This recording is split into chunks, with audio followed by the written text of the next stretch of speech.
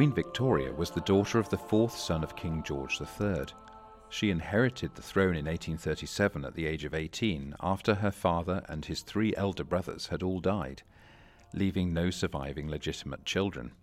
She married her first cousin Prince Albert of Saxe-Coburg and Gotha in 1840. Their 9 children married into royal families across Europe, spreading haemophilia across the continent. After Albert's death in 1861, Victoria plunged into deep mourning, but her golden and diamond jubilees were times of great public celebration.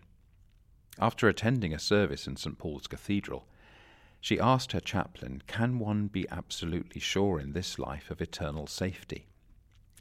He knew of no way to be certain. The Court News published these remarks, and an evangelist, John Townsend, sent a letter to the Queen saying, "May I ask your most gracious Majesty to read the following passages of Scripture, John 3:16, Romans 10:9 and 10. 2 weeks later he received a reply.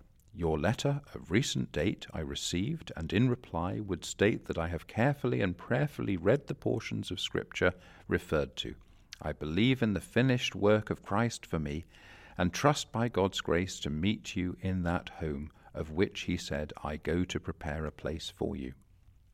Some years later, the Queen was visiting the tenants on one of the royal estates, and an old lady nervously came up to her, curtsied, and said, trembling, "Your Majesty, will I see you in heaven one day?" Victoria smiled and replied, "By the all-availing blood of Jesus, you most certainly shall, my dear. I have his word on it."